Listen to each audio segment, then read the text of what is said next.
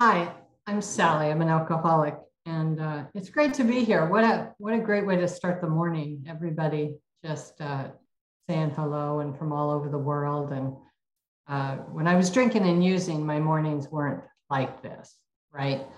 So, so I thought I'd talk about recovery, unity, and service, and those are the things that are on our coins. And I have here is, if you can see it, it's a 50-year coin. And we have a guy in Westside Agnostics, Chuck, and he is celebrating 50 years in a week or so. And actually, Ronnie, who's on this call now, celebrated 50 years a few weeks ago. And, you know, what an extraordinary thing to live 50 years sober.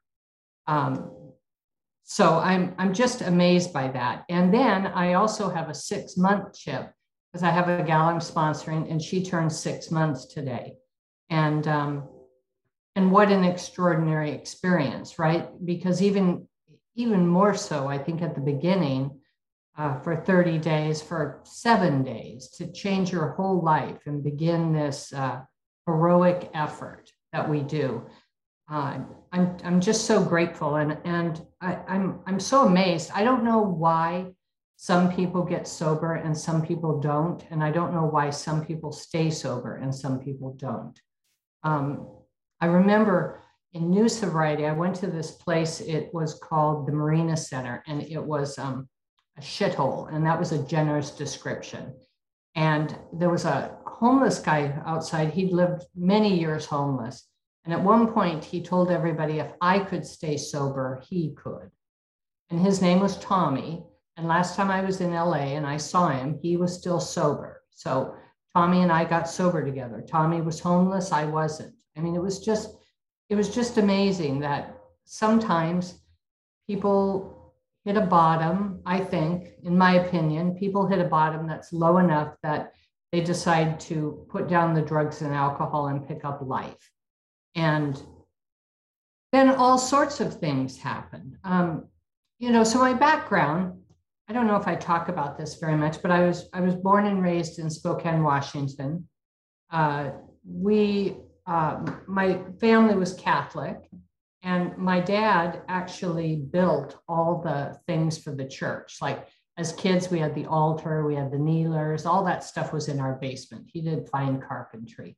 And the priest came for Thanksgiving and Christmas to the house. And so I grew up in this, you know, the Catholic Church for me was, you know, growing up was an interesting thing. I remember talking to Father Wenning and asking him about Immaculate Conception and saying and this was when I was in like 2nd or 3rd grade. And he was saying, well, you just have to have faith. And I thought, well, you know, like look around the farmyard, we had animals. It just seems like it's something a little more than faith. And so when I was really young, I think it was before I was walking, and Father Seglowski was at the house, and he had a big whiskey on the floor. And I crawled up and grabbed the whiskey, slammed it down, and walked. And that was a family story, how I walked. And really, I drank and smoked cigarettes and anything I could get my hand on from a very young age. I was born into a crazy family. My mom had mental health issues, and my dad, I think he was a periodic alcoholic. Well, I know he was a periodic alcoholic, but and there was a lot of stuff going on in that family, and I didn't want to be there. And my way out was drinking, smoking, all these things that took me out of myself.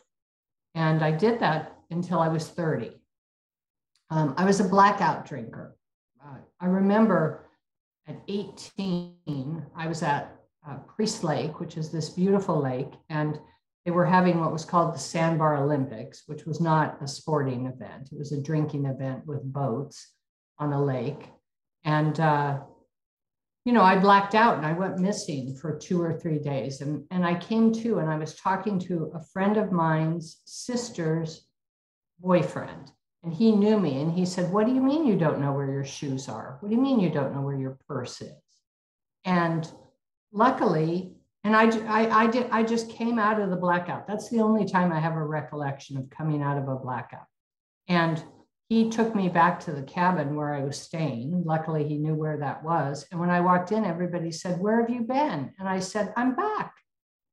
Let's party," right? It wasn't a warning. It wasn't a wake up. It wasn't anything. I drank for many, many, many more years. And I never thought I had a problem with drinking. I had a problem with other people, with family. If you had my life too, blah, blah, blah, all that stuff.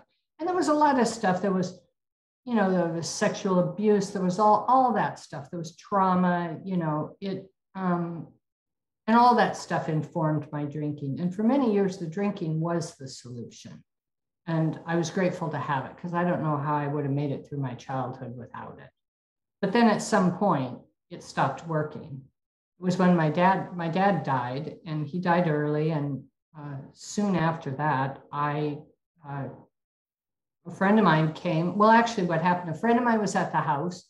I'd slugged down I was a vodka drinker at the end, and I'd slugged down a vodka and a stuffed pork chop. And she said, "I think you have a drinking problem." And I was shocked. Like I said, "Oh, I'll quit."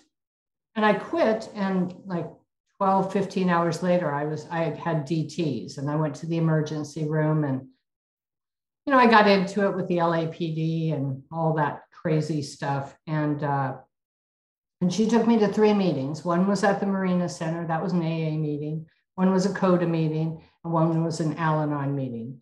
And the one that I identified with was the AA meeting at the Marina Center. And that's where I felt comfortable. And I went there for the first 5 years of my sobriety. Every day I was in town, I went. They had a step meeting Monday through Friday. They had, I think, a chapter of the book, or a part of the book was read on Saturday and Sunday. And we did 3rd step prayer, 7th step prayer, 5 minutes of meditation. And that was at 6:30 in the morning. And when I walked in, they looked at me and they said, "Oh, you're new. Good. You can make coffee." So I would go at 5:30 in the morning, and I would make coffee, and some of the older guys would come and just sort of be there so that I wasn't on my own, because it wasn't a bad part of town, but it wasn't a great part of town. And I made coffee. And I had a chair, and it was in the brain dead section. We had names for the section, 5 rows back on the aisle. And if you were sitting in my chair, I told you to move, because that was my chair. I mean, that's just how I was. And somehow I was a part of that group. It was the only time I ever felt a part of. And that's the thing of unity. Like when we got on this morning and we're all chit-chatting, that's unity. And I didn't have that in my life before when I was drinking and using. It was always about me. And now that we've talked about me, what do you think about me? And there was no real connection with any person. It was just about drugs and alcohol. And when was I going to get it? How was I going to get it? And really, if your wedding happened during one of those times, I missed it. It was tough. I didn't honor commitments. I didn't show up. I did work because I needed money, and I needed to, that was the only way I really validated myself, was by working. And that went on for a long time. And so when I got sober, I was in LA and I was on my own, and I started going to these meetings, and I got a sponsor. And throughout my sobriety, I have always had a sponsor, and I have always felt grateful for that. One of my sponsors was a guy named Dirty Jack in Los Angeles, and he had about 45 years at the time, and he was an auto mechanic, plus he liked to take pictures, so that's a double entendre. And he was a great guy, and he always said he worked with the crazy ones, and I always wondered, well, why is he working with me? I just didn't get it, right? I was very obtuse. And Ronnie, who's on today, was my sponsor for a period of time. And, the thing is about getting sober in LA is we had fun. It was a fun thing to do. So it wasn't like, I never had the FOMO. because I wasn't giving anything up except puking and blackouts and arguments and, just alienation. So we used to do this thing called the Marina Center Rovers. And one of the guys, this is how long ago it was, you may recall the show Baywatch. Well, he drove the Baywatch van. So he would bring it to the Marina Center and we'd all load in and we'd go to meetings around LA. And LA County at the time was 110 miles from end to end. So it's a big space. And we'd show up at these AA meetings and we'd be like celebrities, and then afterwards we'd go have ice cream and it was fun. And you connected with people. And, one of the people there was Bee. She was a very dear friend of mine and she was friends with Ronnie and sort of plugged me into that. There was a group called the Studio Group, which came out of the movie studios. And we would go to that meeting and we just had a lot of fun. My husband, who is on here, he's Mark P. We were dating periodically during that time, and we would go to Las Vegas, Nevada. He had a friend, Gary. There was a meeting at a local mall, the Santa Monica Mall meeting, and we'd ride our bikes up there. A girlfriend of mine and I would ride our bikes up there in the morning and then go to the meeting. And, that's where Mark and I met. And then we would go. Well, our first date was a panel at a prison, which is funny because when we got there, we drove all the way out to, I can't remember, Chico State, I think, and we couldn't get in. Something was wrong with that. So we ended up all going to dinner. It was fun, and then we would go to Las Vegas and there was always we do Thanksgiving in Las Vegas. And, it was when Lake Mead had water and we'd go boating and we'd have Las Vegas, there would be a group. They had, AAs would come out, we would hang out, and it was just fun. And I was grateful because I just got picked up by a great group of people.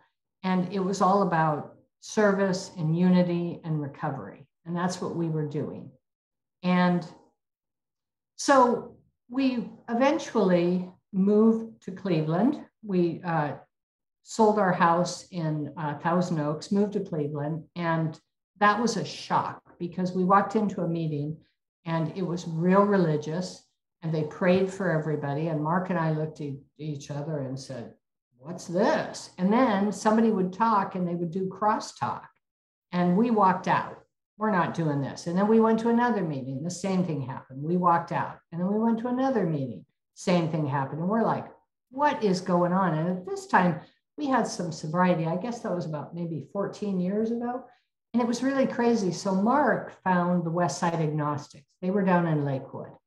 And he started going down there. And then I would go more occasionally. And it was such good recovery because everybody talked about the solution. It was just about the solution. And it was always so interesting. And I was so bored at the other meetings. It was really like, oh, I just couldn't take another meeting. People didn't talk about tools and all the things that helped them to get sober. It was blah, blah, blah. So finding West Side Agnostics was, it re-energized my sobriety.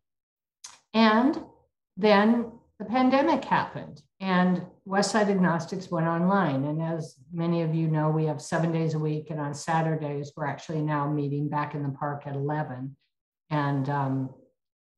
And it was just fantastic because here we were locked down. Luckily, Mark and I had moved from our temporary apartment. We sold the house, moved into an apartment. It took us years to find a new property. And we had found this great property that was 6 acres. We had our horses with us. We could renovate the property. We were at home. We could do Zoom every night. It was, I don't know how other people did it because we sort of had a focus. And on Zoom, I got to meet a lot of young gals who wanted to do sponsorship and wanted to work on the steps. And so I got to sponsor people. And it's so fulfilling. I mean, doing a 5th step with someone and having someone pour their heart and soul out to you is such an honor. And seeing how these young gals, all the people I sponsor are gals. Well, one person's non-binary, And to see them get sober and suddenly they have a driver's license, they're driving, they have jobs, they're just like their lives are blooming. It's it's like sometimes I feel like I'm the mama hen and they're my little chickens and they're growing up. I know that's funny, but it's just like it's so sweet. And sometimes they go out, and that's really scary because I'm powerless over if someone goes out. All I can do is offer the program the way I worked it. I have when I started sobriety, there was the big book and the 12 and 12. And now I have this Staying Sober Without God, which is a great book because it modernizes the steps. And for the young people and some of the older people I'm working with, it's fresh language. And, words like unmanageability and powerless may not resonate with this new generation, but you can make headway by being flexible and open. And that's the hallmark of the West Side Agnostics and Tusnu, or the free thinkers, is being flexible and open. I also have this little book of steps, and these are different versions of steps. And this was one of the first ones. There was it's a Buddhist non-theist 12 steps. And step number 2 was came to believe that a power other than self could restore us to wholeness. And I thought, wow, like that's setting the beam on a goal I want to attain. And as opposed to insanity, it's wholeness, right? And so I love that. And then there's, I have other ones too. Well, anyway, so I've got all these books that I use when I work with someone who wants to do the steps, and whatever they want to do. The Getting Sober Without God, that one, the way the 4th step is done is so easy. And it takes a lot of it's never easy to do a 4th step. Your first 4th step is always scary, but the way it breaks it down, the way we're doing it now is, when you used to do a 4th step, you'd say, I'm offended by the post office because they didn't deliver my mail. And so I burned my mailbox and I got a fine, right? And you had to go all the way across. Well, this one is going in more of a vertical. So first you make a list of names and you settle with that. Then you talk about what happened. So you do it that way. And that seems to be a little more digestible. And for me, it's good to be flexible because I'm like an old dog. I mean, I'm 61. I've been in the program a long time, and it's good for me to get new ideas. And I have to say, the first time I went to a higher palooza, and I think Allie spoke, and I think I saw her here, but the people talked about free thinking and about being flexible. At least this was my takeaway. And I thought, you know what? I need to be more flexible. Like I need to bring these new ideas in because there's a whole generation that's not resonating. And what if somebody didn't get sober because all I presented them was the big book? And so it's not my responsibility to get them sober, but I think it is, as a sponsor, my responsibility to think creatively and to find ways that will resonate with the people I sponsor so that they can get sober, because that benefits everybody. When somebody says they have 18 years or 4 years or 30 days, it's amazing. It's a heroic effort. My yoga teacher says that. She says it's a heroic effort when you try and do yoga, because really it's the same thing when we get sober. We're putting enough effort in to be sober without being crazy. I mean, we're bringing moderation and balance into the picture, which is something I never had. If I started doing Coke, I did it until it was gone, right? There was no moderation. There was no putting it away, right? I'm not a half measures kind of gal. So anyway, and then here in Cleveland, I had this cough, and I didn't really want to go to the doctor. So cough, cough, cough. I went to Ireland. I went hiking. I hiked Slieve League. I hiked the one man's cough, cough, cough all the way. And my friend Heather said to me, you know what? You got to go get a chest X-ray. And I was like, okay, when I get back from Ireland, I'll get a chest x-ray. Well, they found out I had lung cancer. And so that was 4 years ago. So it's been 4 years since diagnosis, and I'm alive. And that is amazing. And there's been, you know, a lot of surgeries and stuff, but I'm really healthy and I'm getting my strength back. And a lot of that has to do with the program, because when I got really sick, the people that stepped up and helped me were people in the program. And it was such a gift. I mean, it was such a gift to have people who could just show up for you. I had one gal who used to, you know, at the time Mark was working a lot and he was traveling a lot, and we needed that. You know, we needed, you know, we own a business. And my friend Ellen would come in the morning and do the morning check, or people would make smoothies for me, or, you know, to chemo. I had friends fly in and stay for a week with me to go to chemo. And, you know, asking for help was not a skill that I was born with. That's something I acquired in sobriety. And excuse me, when you ask for help, people respond. And it's like a bicycle. It's give and receive, give and receive. So you need to have some give, you need to have some receive, in my opinion. And so I've gotten through that. And so far I'm good and I'm strong, and I'm helping Mark take care of the horses. And, you know, we have a farm and there's always a lot of work. And so the thing that happened in the pandemic, I've been yammering on for a while here, is we wanted to get together with people. And so we started having bonfires.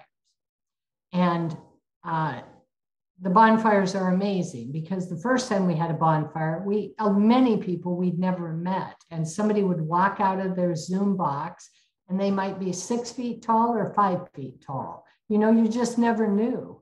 And we got to see everybody, and everybody contributes, and Mark lights a fire. We signal the space station. There's no half measure about it. We're doing one on Saturday.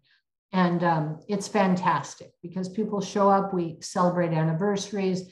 We celebrate life events. This Saturday, we have Luke, who I think is on the meeting, is going to have 4 years. We have Aaron, who's going to have 2 years. And we have Heather, who's going to have 10 years. So it's amazing. And I'm grateful. You know, we have this house, we have this big garage. If it rains, we can all be in the garage. We have this huge garage, it's covered. We have the bonfire, we have the horses. And that is unity and fellowship, right? And people come, sometimes they come just for a little bit, just to show up. And so I'm grateful for that, because we don't have a lot of in-person meetings yet. And so, you know, with Westside Agnostics, we lost our meeting spot during the pandemic. They are renovating the library, but now a couple of the members in the group are talking to the city, and it looks like we might get a spot back, which would be really nice, because winter is coming. It's not here yet, but it's coming. And we'll be able to meet in person at least once a week. So I think that was pretty much everything I wanted to talk about. And I just want to say, this group, I'm just really grateful to be a part of this group and to always be welcomed. And Bobby's not here today, but I was in Ireland earlier this year. I was in Connemara and the Burn, and I did some hiking and beautiful weather, and I got to meet with Bobby, and we had dinner and visited, and it was like coming home. So thank you very much for letting me share, and I'm grateful.